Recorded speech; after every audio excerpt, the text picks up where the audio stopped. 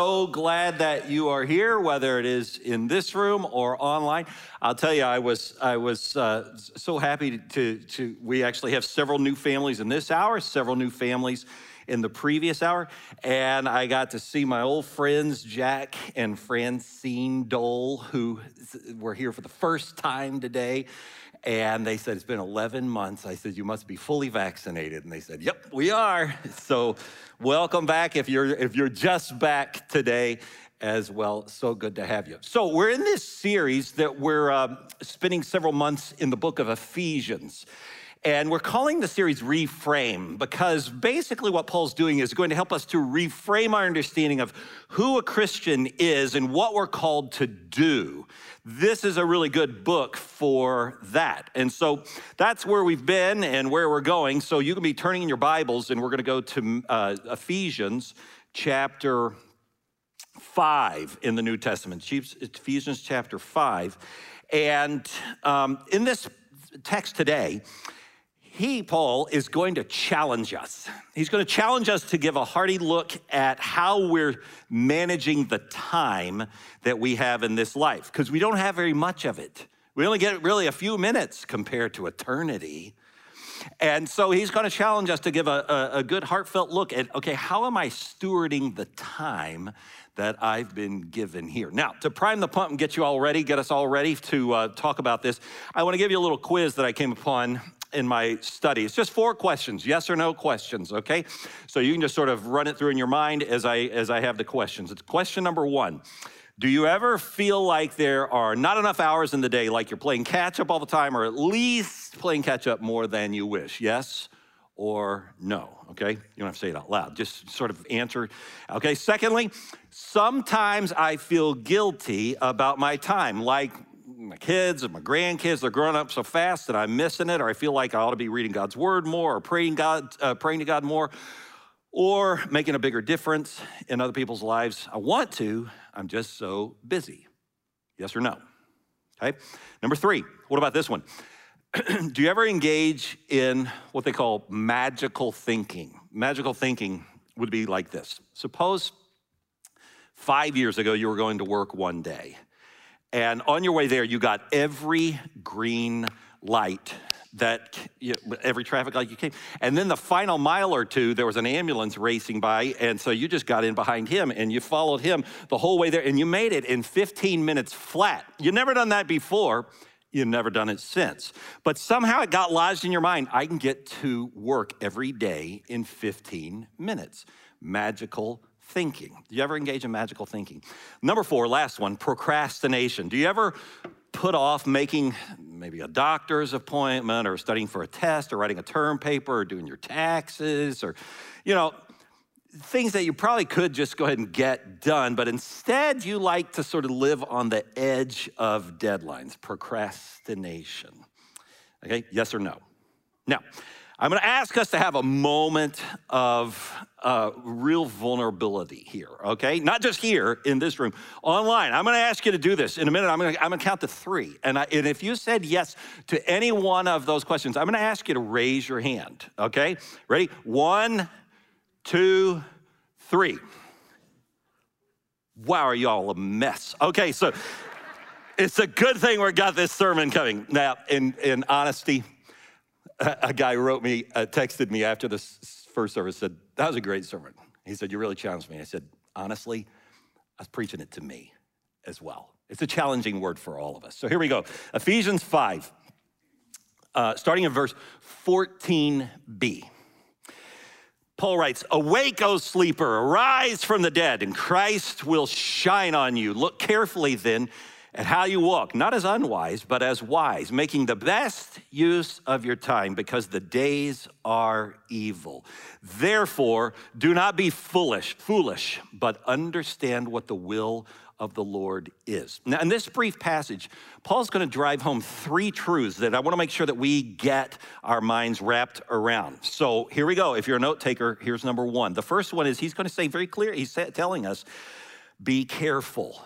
That comes through in verse 15. Look carefully then at how you walk. The old King James Version put it this way: Be circumspect, which is an old Latin word derived from two words, circum meaning look around, spect meaning look, to look around. Always be looking around, he was saying, to be careful. Why? He's saying, hey, you people, you need to wake up. Because it's like you're sleepwalking and you can't just be lollygagging your way through the hours and the days and the years of this life because they're very limited. So you got to pay attention to how am I spending my time? He's saying you got to look side to side. You got to look all the way around. Why? Because if you don't, one wrong step and who awaits your goof? The devil. 1 Peter 5:8. Our enemy, the devil, roams around like a roaring lion, seeking whom he can devour. And so he's saying, you gotta wake up, you gotta pay attention now. Sadly, believers who have the Spirit of Christ living inside of us, who moves in and installs us with some measure of discernment that comes with the Holy Spirit. Despite it, so many Christians throughout history have just punted all discernment, thrown their minds away, and they get lured off to all sorts of strange, unwise ways of using their time. I think of what happened in the 1840s. There was a preacher called William Miller. He was a farmer by the weekday and a Baptist preacher on the weekends. And he got studying Daniel chapter 8, and he thought he'd figured out. He said, I figured out when Jesus is coming back, the second coming. And he announced it. He said it's going to be on April the 3rd, 1843. That, Daniel 8, he surmised that's what it's telling us. So he started preaching this. His crowds started swelling, overflowing. He's getting quite a following. And they're all looking towards April 3rd, 1843. And as that date approached, something terrible began to happen. Some people began to commit suicide. Other people began to just to kill their family members, assuming somehow that might expedite their loved ones just going on straight to heaven. And then April 3rd, 1843 came. And then it went. Whoops.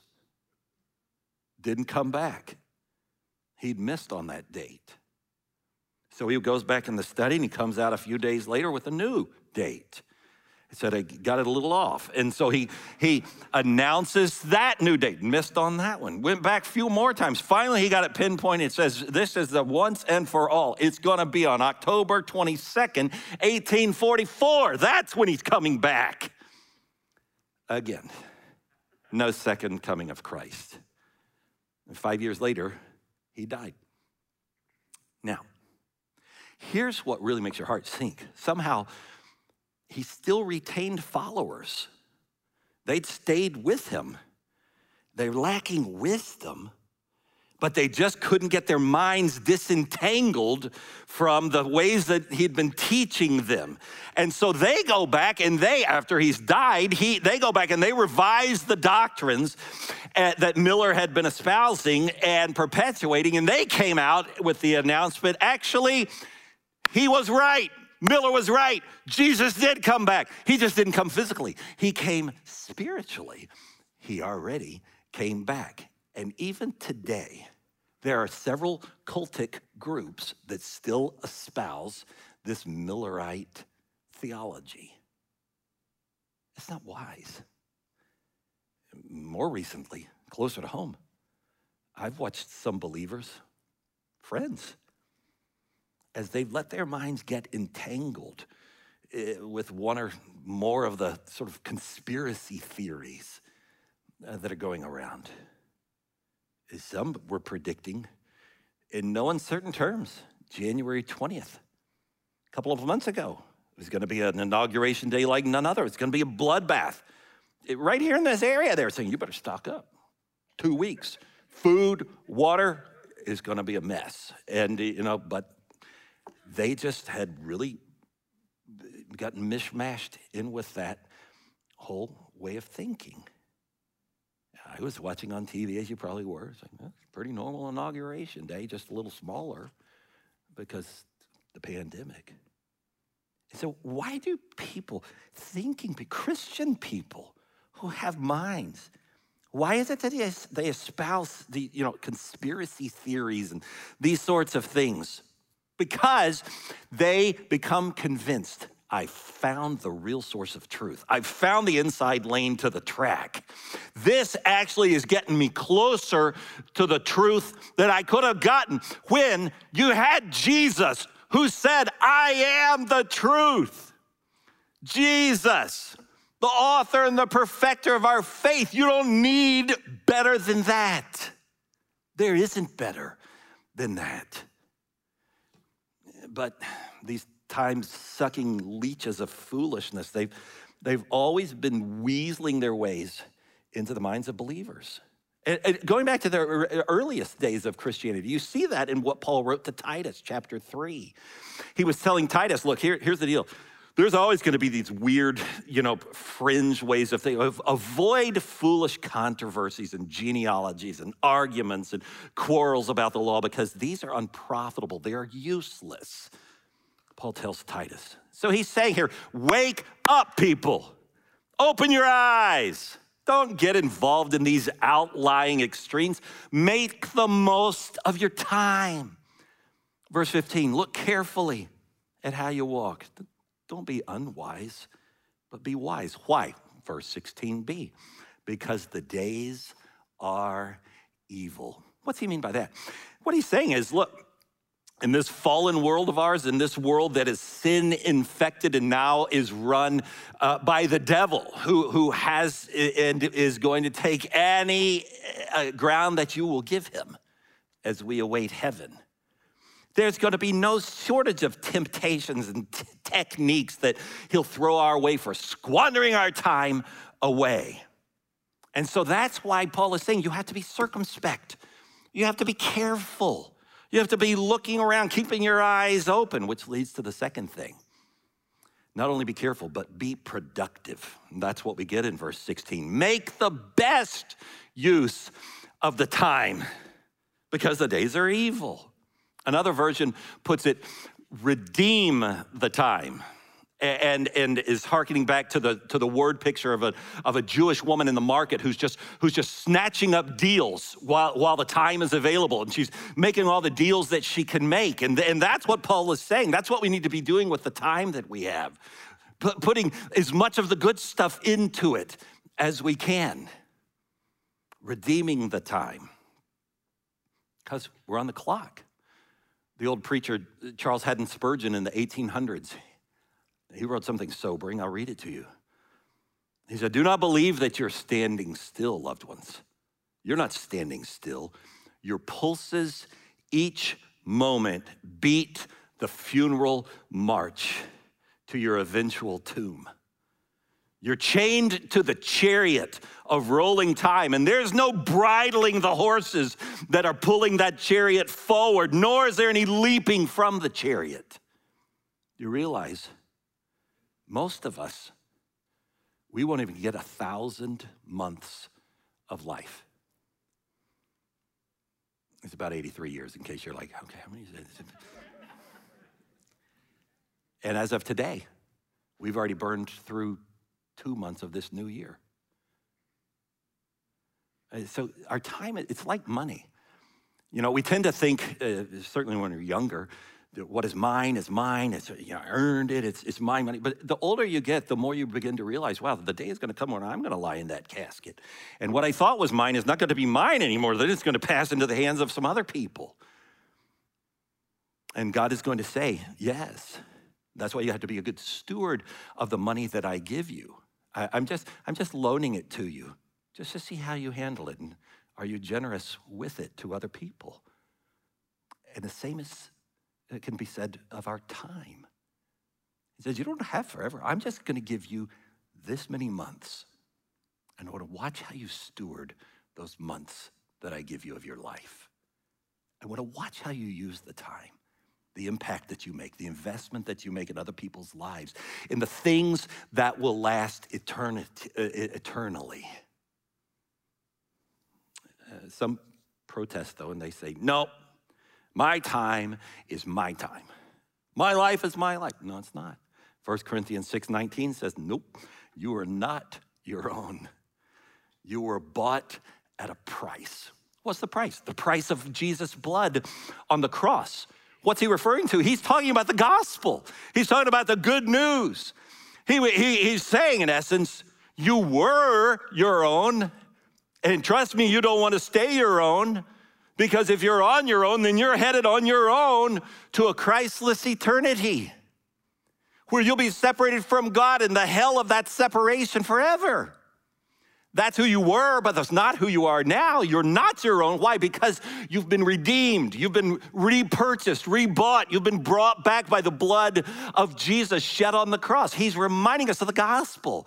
If you've trusted in the gospel, then you've come to realize that our great God loved us so much that he would send his only son who would live the life of sinlessness that you and I, we couldn't live. So that then he would die the death of punishment that we all deserved as our substitute. And then on the third day, he would conquer the grave, declaring to any of us who have tethered ourselves, who have attached ourselves to him through faith, you too will conquer the grave. You too will have life everlasting and abundant. That's why he's saying, you're not your own. Your time is not your own. You're on the clock, and it's my clock. I'm watching how you steward this time that I give to you.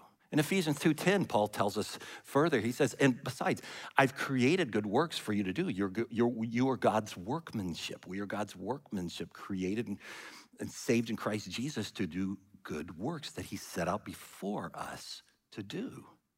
Now, my question is, are you doing those things that he created you to do? Or are you just being frivolous with your time and throwing it away? I hope not, because Jesus said in John 9:4, the night cometh when no one will work. And so we have now. We have to use our time now for his glory. There was a professor at Fuller Seminary for years, beloved, who now has gone on to heaven, but his name was Lewis Smedes. And Lewis Smedes wrote a piece about this very thing that we're talking. And I'm just going to read it to you because I think it's so poignant. He says, I bought a brand new calendar today with pages of blank squares. Each square has a number to tell me each day of the month that I'm in at that moment. Each square is a frame for one episode of my life. Before I'm through with this book, I'll fill up each square with classes that I'll teach, people I'll have lunch with, committee meetings that I'll have to sit through. I'll fill squares as well with plenty of things that I actually don't take the time to write in. Thousands of cups of coffee, times spent in devotions and prayer, serving other people to help them. But whatever I do, it's going to have to fit inside that square of the day that I'm in, because I live one square at a time. And he says each square has an invisible door that leads to the next door. And at the stroke of midnight, that door opens and I'm pulled through as by a magnet, sucked into the next square to fill that frame of time now. But the older I get, the more the squares seem to be getting smaller. And one day I'm going to walk into a square that has no door. There'll be no mysterious opening, no walk into the next square that day. One of the squares will be my final one. And I don't know which square it will be. So I must fill the squares I have as wisely as I can. It's pretty good, isn't it? Leads to the third thing. Be wise. He said, you need to be careful, be circumspect, be productive, because the days are evil. And finally, he's going to say, therefore, be wise. Look at verse 17. That's where we get this one. Don't be foolish. What's the opposite of foolish? Wisdom. And how do we get wisdom? By understanding the will of God and doing that. That's what he's telling us. Because the fool is oblivious to God's will and his purposes for his life or her life. And that's what we were. That's how all of us started. But not once you've trusted in Christ, not once you've stepped across and you've become one of his. So you say, well, I want to do God's will. Well, the only way that you'll know God's will is if you're filling your mind with God's word. That's how we know to think the thoughts of God, because we've become so familiar with the words of God. Now, whenever you talk about the will of God, I know what happens. People, it becomes kind of this mysterious thing. Oh, I want to know God's will. I want to know God. It's so hard to know God's will. Let me try to demystify it in the next couple of minutes here. The reality is, probably 5% of the time, max, understanding God's will, discerning God's will can be a little tricky. It tends to be when you come to those forks in the road where you have to make a big decision, like, am I going to take this job or that job? Am I going to move to this city or that city?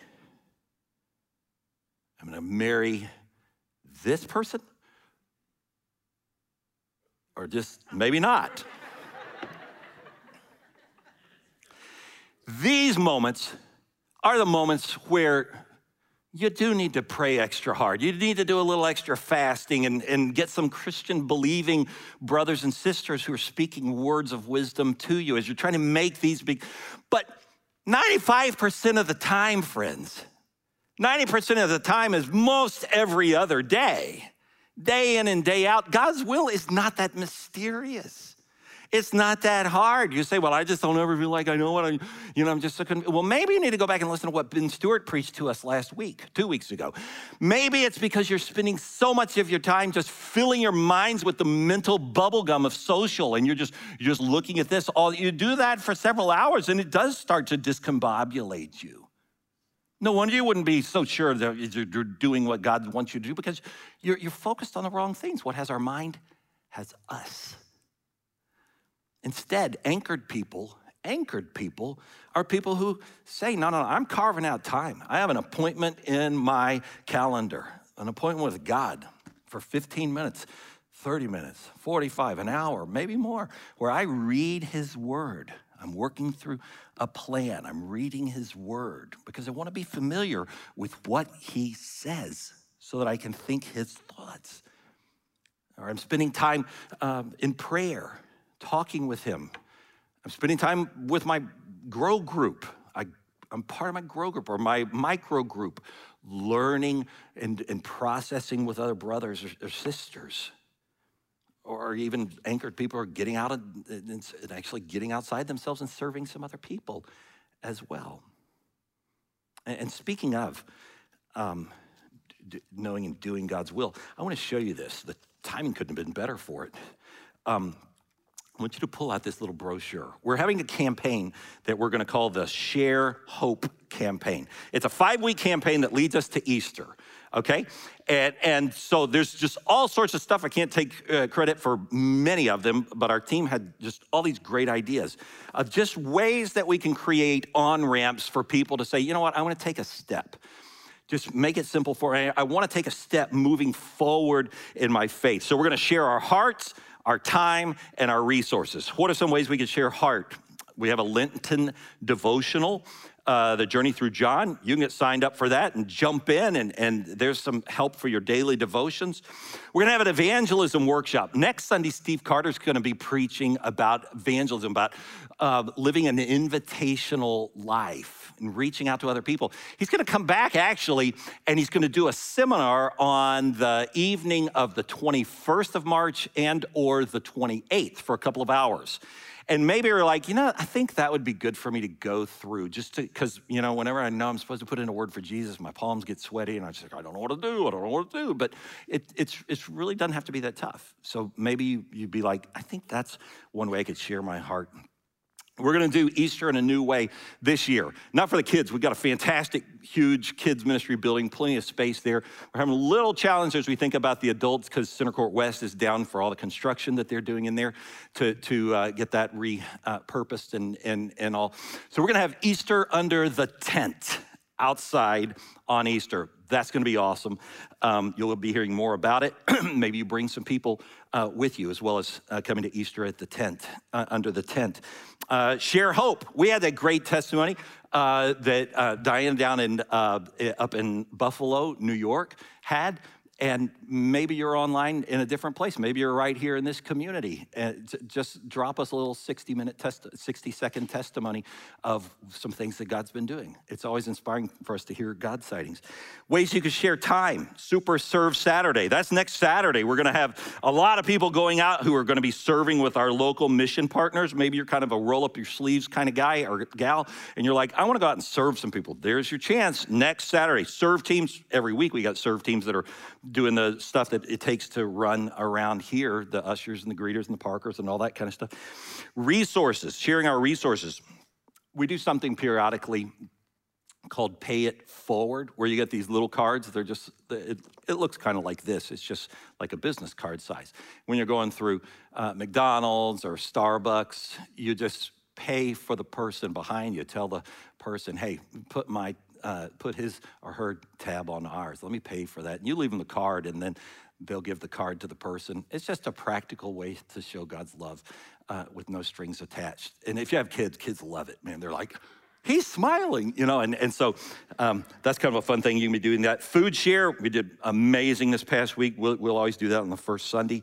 We're going to do something new. We've had stellar blood drives. They love coming here because we always fill up all the slots. Thank you for sharing that way. But we're going to also do this new thing for people who have blood cancers like leukemia, because we've been learning they need bone marrow matches as well. So maybe you'll sign up and be a part of that. And then the Bless Our City Fund, we had that great announcement today. We're not going to close the fund because there'll always be people who are coming in, applying, and they have a need, and maybe you'd like to make a special offering still to bless our city. So here's the great thing about this little list that I just gave you. You want to know God's will? Well, you do any of these things, you ain't gonna be very far from God's will, okay? And so we don't have to make it quite so mysterious. I think the problem is many of us, we're just not allocating the time quite rightly. Many of us, we're actually filling our time with the bubble gum of life. What is that? Well, that would be like just sort of checking your social all the time, or watching YouTube videos like one or two of my boys do all the time. Or maybe you like ESPN, and you know, and that, who doesn't like ESPN and see the highlights? But you know, you watch one cycle of those highlights for 25 minutes, it really kind of comes back around. You don't need to sit there 3 hours, you know, and so there's all these ways that we, you know, our time just gets sucked away if we're not careful. Watching cable opinion news, you know, shows and that sort of thing. Now, here's the problem. If you filled up that much of your time already with the bubblegum stuff of life, the sand of life, now you got a bigger problem, because you actually do have some stuff you got to get done. You got kids, right? So you got to get them to school. You got to make sure you're helping them with the homework if they need some help with the homework. You also need to get them to football or violin or baseball or, you know, whatever else you got there. You got to get the bills paid, right? You got to make sure that the bills are getting paid. You got to make sure that there's food on the table. If you got a spouse, you probably ought to have a date night, you know, here and there, and you know, have a little time that you're investing in the marriage, and you probably need a little exercise, right? So you need to, you know, so those things are kind of important. You got to get those in. Now here's the problem. You've used up a lot of your time, and you haven't even gotten to the eternal stuff. What's the eternal stuff? The eternal stuff is like your walk with God, spending time in His Word, talking with Him in prayer, making sure that you're getting to your grow group, or your micro group, maybe serving over at Bridging for Tomorrow to help some people who are less fortunate than you, or going on, you know, some sort of maybe one of the mission trips, or maybe trying to invest your time with somebody who doesn't know Christ. You're like, I need to make time. See, the problem is you're out of time. You didn't get the stuff in that you needed to get in. But what if we did what Jesus said in Matthew chapter 6? Seek ye first the kingdom of God and his righteousness. If you'll seek that first, all the other stuff will be added in. You'll get it in. So you start with the meaningful stuff, the timeless stuff, the stuff that matters, your walk with God, your prayer life, spending time in his word each day, serving some other people, going down to Bridging for Tomorrow or these sorts of things, maybe going on a mission trip. You get that stuff in first, and then you get to the stuff that also you got to get this done, and you got to get the kids delivered, and you got to get them signed up for this. Got to make sure that we understand, get the history project done, and all the stuff that's going to be due on Monday that we didn't find out until Sunday. So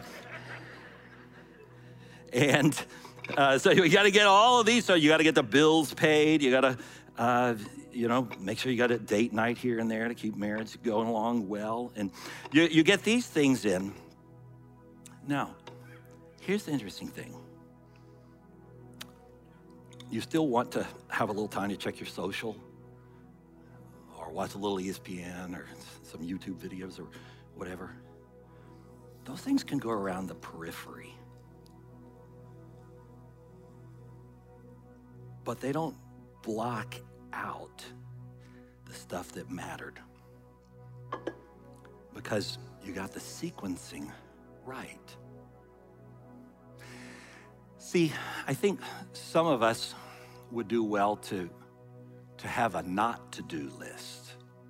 You have a to-do list probably, but I've found more and more it helps me to have a not to-do list. And I got to put the bubble gum stuff on my not to-do list so that I make sure I'm getting the big rocks in first, that I'm getting that stuff in the to-do list and I'm getting that. And then if you get that, and once you get that done, you'll have a little time around the edges, in the peripheries of time, you can do some of the not to-do stuff. But you got the sequencing right and it worked. Sometimes the best addition that we can make to our schedule is a good subtraction. And so, friends, I want us to make sure as we go from here today that we're looking careful at how you walk, not as unwise, but as wise, making the best use of the time because the days are evil. Therefore, don't be foolish, loved ones. Understand what the will of God is. And let's spend our time doing that. Amen? Let me pray for us. Lord, thank you for your word. To think that Paul wrote these things for us 2,000 years ago. Times and circumstances have changed, but the truth is still as timeless and as valuable as it was ever. Lord, my prayer is that those of us who needed a little challenge, who needed some convicting, might do some evaluating, even today, and do some calculating about what needs to move around so that we can get the rocks in that need to get in, instead of wasting so much of our time on the bubble gum that just consumes our mind and impairs our ability to really do the things that you created for us to do. I pray that you'll help us there. And friends, if you're here or if you're watching with us, just wherever it is that you are, and you've never crossed the line of faith, you don't have Jesus, you never trusted in Jesus, that's where you must start.